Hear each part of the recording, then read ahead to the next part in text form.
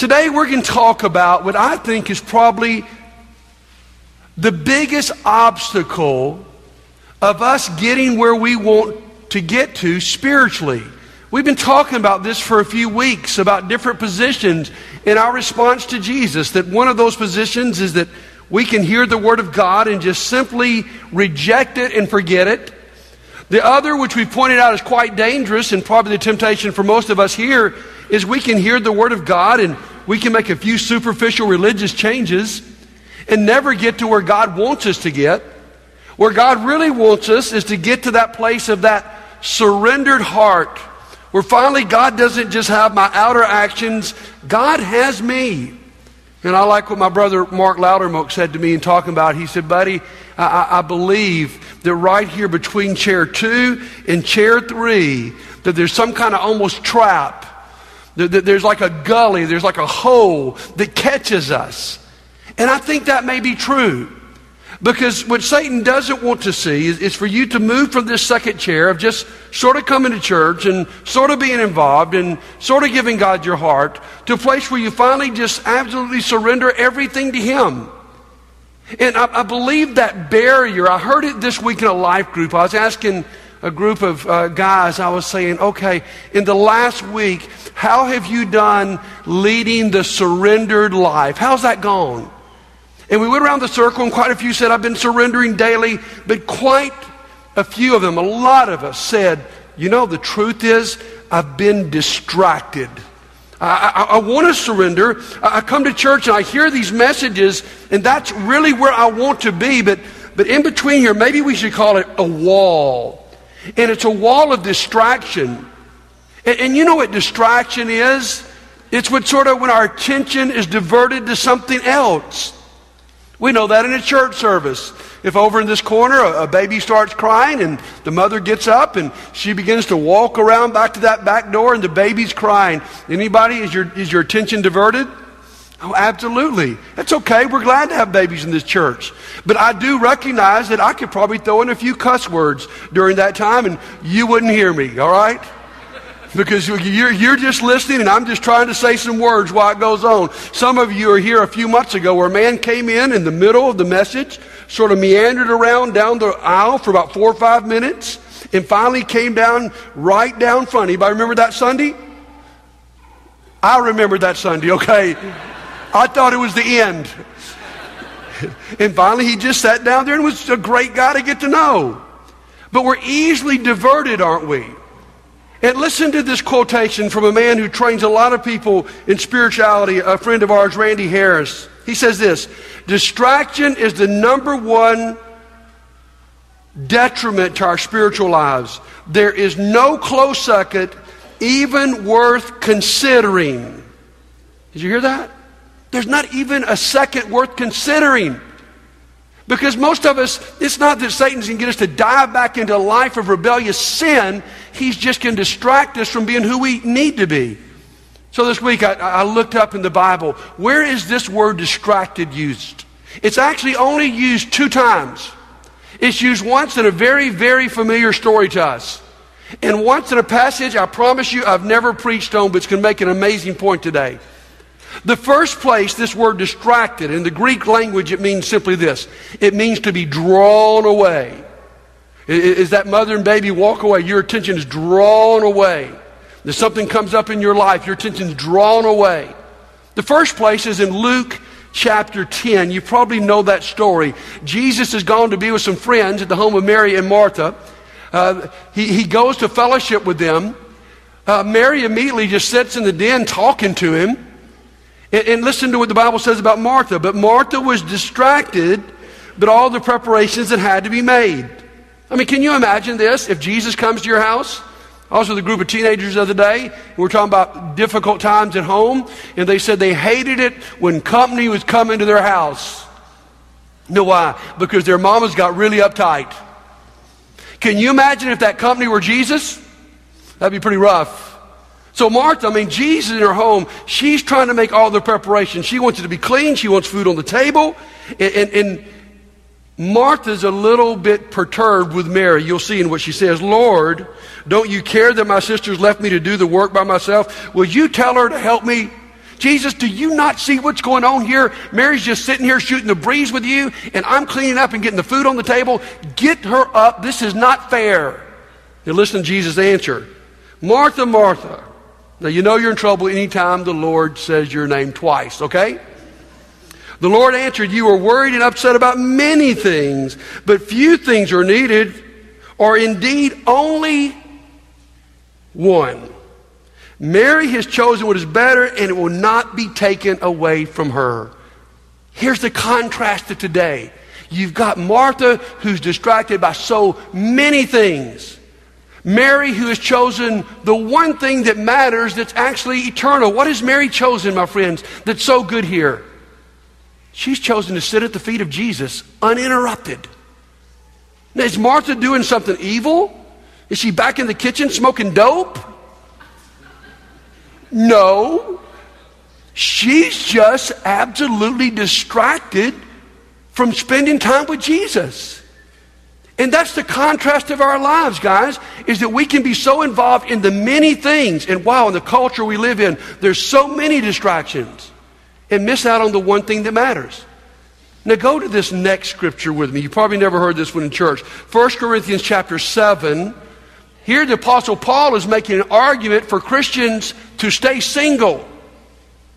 You remember in Paul's writings, and we could culturally talk about all the details behind this, Paul thought the single life was the best choice for a Christian. Now listen to what he says.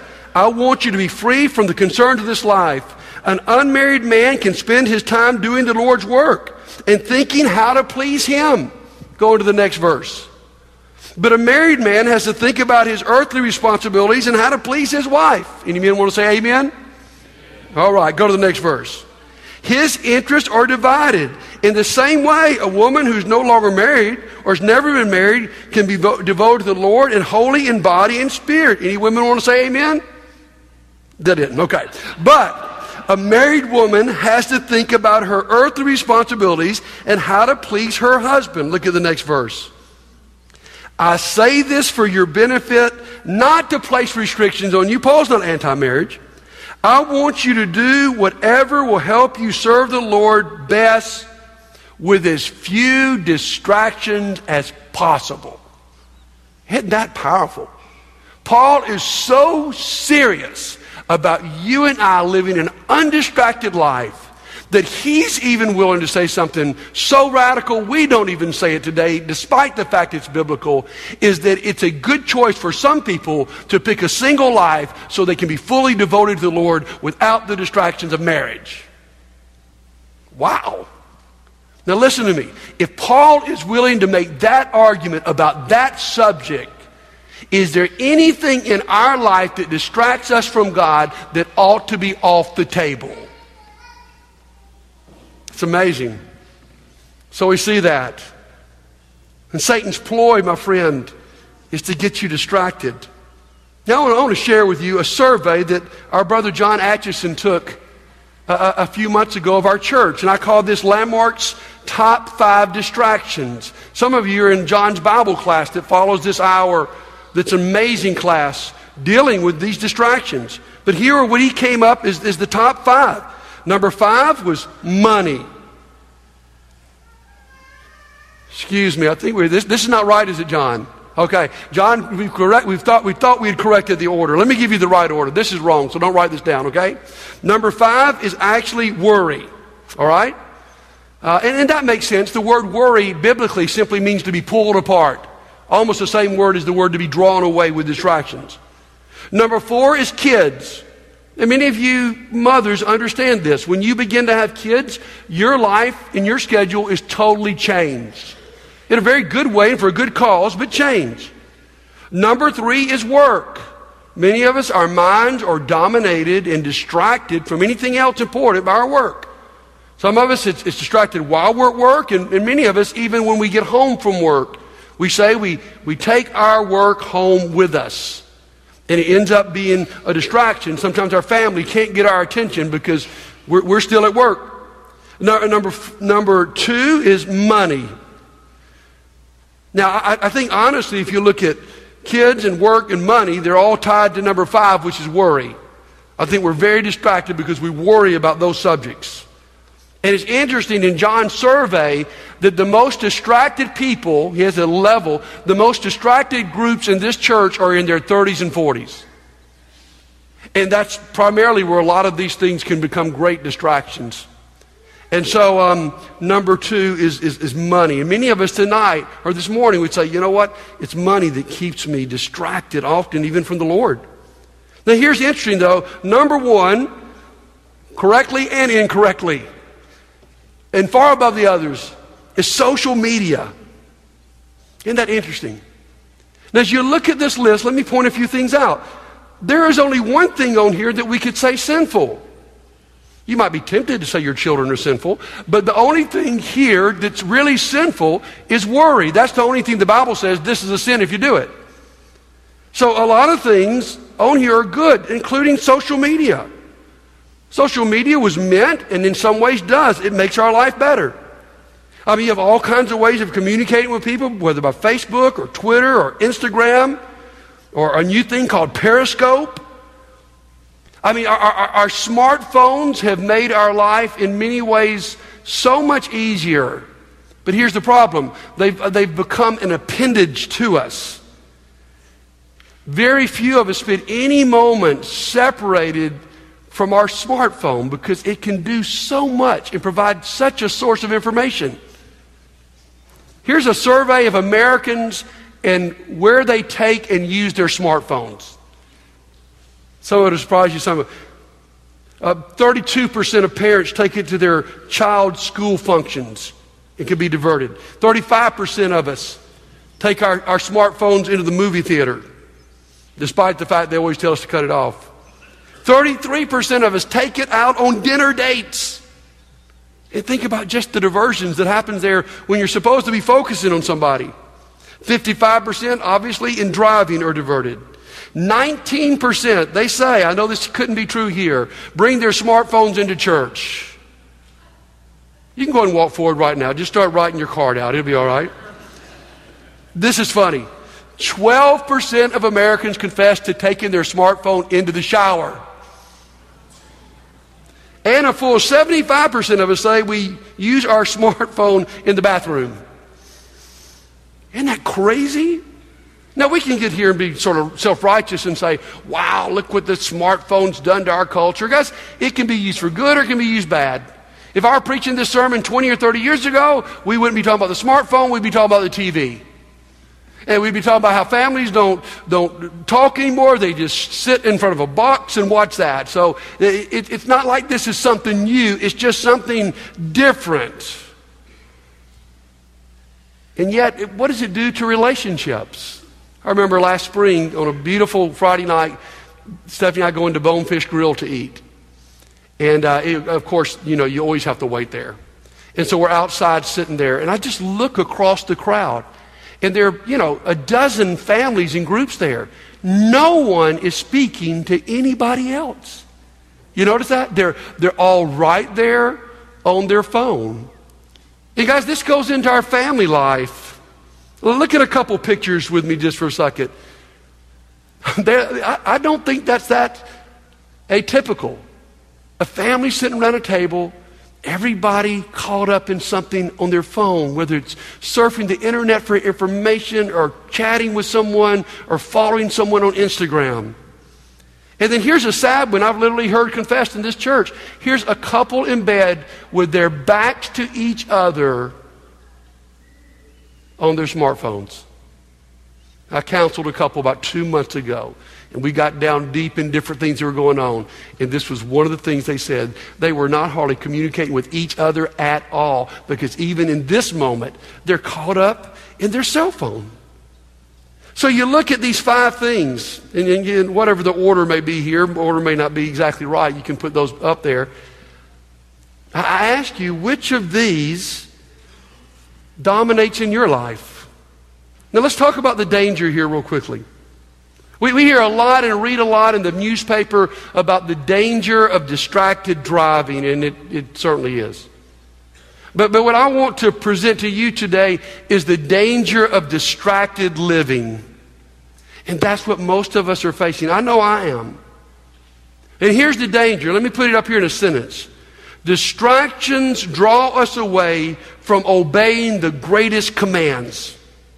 Jesus said once, here are the two top commands. It's your relationship with God and your relationship with people. It's loving God and loving people. And the real problem with distractions, my friends, is we're not good at loving well when we're busy and distracted. Have you noticed that? In your relationship with people, the worst moments happen when you're all so busy trying to get something going, or you're distracted and you're not paying attention, and you don't really hear what was said. And that's the danger here, guys, is not that it may lead you into some terrible sin, even though we know there's that possibility. The danger here is that we're so distracted that we can't obey the two top commands in a good way. How about loving people? I mean, the most tension in our households are when we're not paying attention. We're distracted. Something I dearly miss. I think in our marriage, some of the best time we ever spent together was in the car traveling a long distance. Because, I mean, it used to be, you left your house, you left your phone. You left work, I mean, you were in a car 2 or 3 hours with nothing to do but talk to each other and enjoy each other. And today, we can still be distracted by our phones.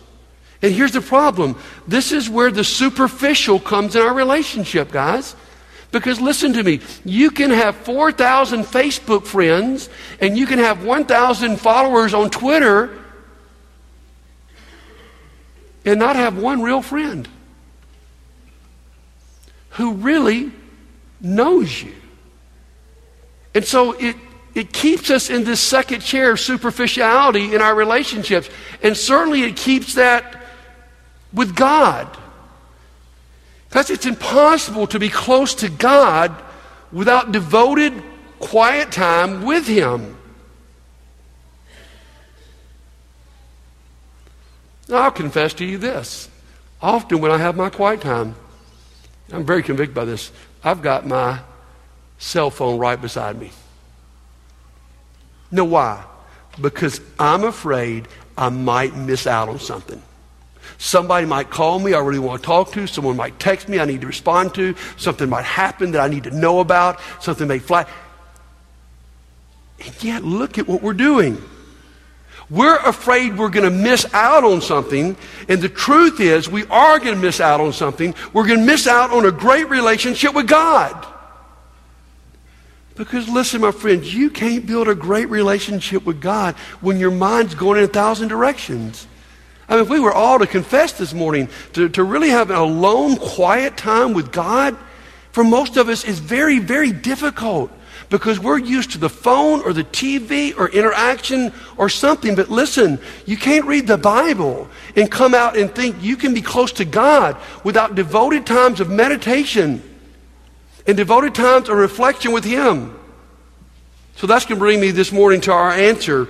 God's top answer to distracted living is what I call reflect. We started off a few weeks ago about talking about looking in the mirror. And we talked about this person in chair number 2 is the person, James says, who looks in the mirror and then walks away and immediately forgets what they look like. Why do they forget it? Because they're distracted by something else. They've forgotten what they saw. But James says the person in his third chair is the person who continues to look in the mirror, not forgetting what he's looked like. He reflects. A few years ago as a church, we hired a man to come in and consult us. He said, we want you just to come look at our church, tell us where we're weak, tell us where we're strong, tell us how we could improve. And he said a lot of good things. But the one thing that I remember from this is probably 10 years ago, is he said to me, he said, buddy, the biggest problem in our culture today, and even in our churches, is that we do not have any built-in time to reflect on how we're doing. Let me illustrate this. As a preacher, if I want to be a better preacher, then I can't just preach today. What I need to do is I need to spend some time this week reflecting on how today went. I need to do something I hate to do. I need to listen to the CD. I need to go, buddy, I need to reflect on what happened. But here's the honest truth is, man, I'm on to my next project and my next message. And so he said that about one thing about our small groups. He said, here's the deal is, if you want to train some really good small group leaders to lead really good life groups, then here's what you've got to do. He said, you've got to build in some reflection time for them. Some time where they slow down enough to go, how's my small group going? What's not going so well? What could go better? What's my next step to improve my small group? And that's why we appointed a few years ago what we call our small group deacons. And their biggest job is just to keep our small group leaders encouraged, and every once in a while, build in a time for them to reflect, for all of us to reflect on what we're doing. That's how you get better. And guys, that's why in our life group system, we ask you to go and discuss the message. Why? Because I don't care what goes on here this morning, by the time you get out there, your mind's distracted. Maybe you are very convicted, like I am today, about living a less distracted life. But the problem is you'll walk out of here and get distracted. And that's why we say we'd like you to go to a life group and talk about it. Now I remember that man being with us. I took him to life group, and I thought it was just sort of a rather ordinary life group. I thought it was okay. And we got in the car afterwards. He said, buddy, did you notice what happened back there? I said, well, I thought it was good. He said, no, something really powerful happened there. It was actually Richard Stewart. It was you in our group that he mentioned. He said, did you notice in the middle of reflecting on that lesson that man, and he pointed at me, I said, that was Richard Stewart. He said, he talked about how this lesson was in effect the way he would behave at work. He said, that's your goal. That's what you want. And guys, the reason many of us don't get there is because we don't have that time of reflection built into our life. Businessmen would say it's a time of withdrawal, that no matter how extroverted or introverted you are, if you're going to be best at what you do, you've got to get away from it for a while and contemplate it and meditate on it. Spiritually, the Bible would talk about the principle of Sabbath, that even God withdrew himself after 6 days of creation and left that as a pattern for us, that at least 1 out of every 7 days you withdraw to reflect on God, to reflect on how you're doing. Because that's one of the purposes of your quiet time daily, is to withdraw from all the other stimuli so you can only think about God. That's one of the purposes of us being here together today. And that's why you need to really try to get rid of every distraction you can in this assembly. Because this is that hour God gives us to stop, to slow down, to think about him, and to reflect on how we need to change. Let me just give you a few things to reflect on. God's character. How awesome God is. God's blessings. One thing I do love about Facebook is something on Facebook called Facebook Time Hop. Where they'll say, a year ago today or 4 years ago today, here's where you were and here's what you were doing. It's like, remember, and you know what? It'll pop up there and I'll think, I forgot all about that family vacation. I mean, it's like it never happened till I saw it. And so a good thing I've found in my life at the end of every day as I'm trying to go to sleep is just to rehearse and reflect in my mind every good thing that's happened that day. We need to reflect on God's word. You've got to have that time. We need to reflect on God's commands. For instance, just like our message for the last couple of weeks about surrender. If you walk out of here and you don't reflect on what God has said about surrender, it won't happen. Not because you're a bad person, just you're like most of us. You're just way too busy. So let me close this message with this question. What's distracting you? Because, my friends, that's the trap between this chair and that chair. That's the wall. I don't think many of us come here and go, you know what, my goal is to be superficially religious. To just sort of know God and sort of know the church, and just nobody would say that. I don't believe any of us would say that. But there's this ditch, this wall in between that's so easy because it doesn't even appear to be sinful, is that I just get distracted. So can I ask you, what's distracting you? Let me confront a couple of lies about this. Lie number one is that you can do it all. You cannot. Lie number 2, and this is the way we word it today, is that you can multitask. Oh, I'm just good. I can multitask. I can have my quiet time. I can check my emails. I can have my phone there in front of me. Listen, everybody who's ever studied multitasking says it really is an impossible thing. We might fool ourselves to think we can, but it said if you're sitting at your desk and for a moment an email pops up and you're working on one project and you go over and read that email, that it will take you 62 seconds to get your mind back on what you were doing. And what studies say is there honestly is really no such thing as multitasking. And guys, yet we fool ourselves to believe we can do all these things at the same time. So what's diverting you? It may not be anything evil this morning, but what is holding you back? One man I respect a lot, John Ortberg, said we must ruthlessly eliminate hurry from our lives. I think we might replace the word distractions. We must ruthlessly eliminate distractions. That doesn't mean they won't be there. That doesn't mean there's not even some good distractions where you do need to be distracted by what you're doing to go do something else. But what it does mean is we got to put some boundaries up.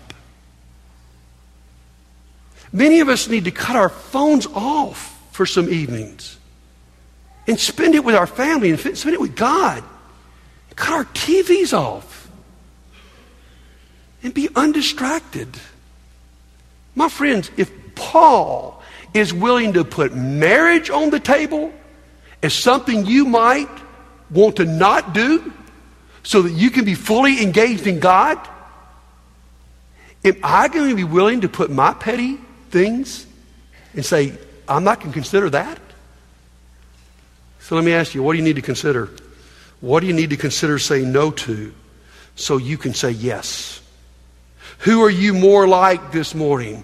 Martha, who is so worried and so distracted and so uptight about so many things, or Mary, who understood the most important thing, the only thing that would really last forever, was sitting at the feet of Jesus?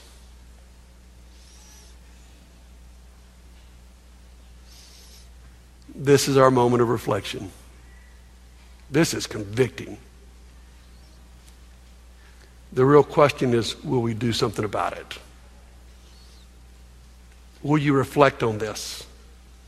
This morning we're going to sing this song, and if this may be the place you need to put a marker down by coming before this church and confessing the distractiveness of your life, confessing that Jesus is not the center, confessing that He is just one of many instead of the only one.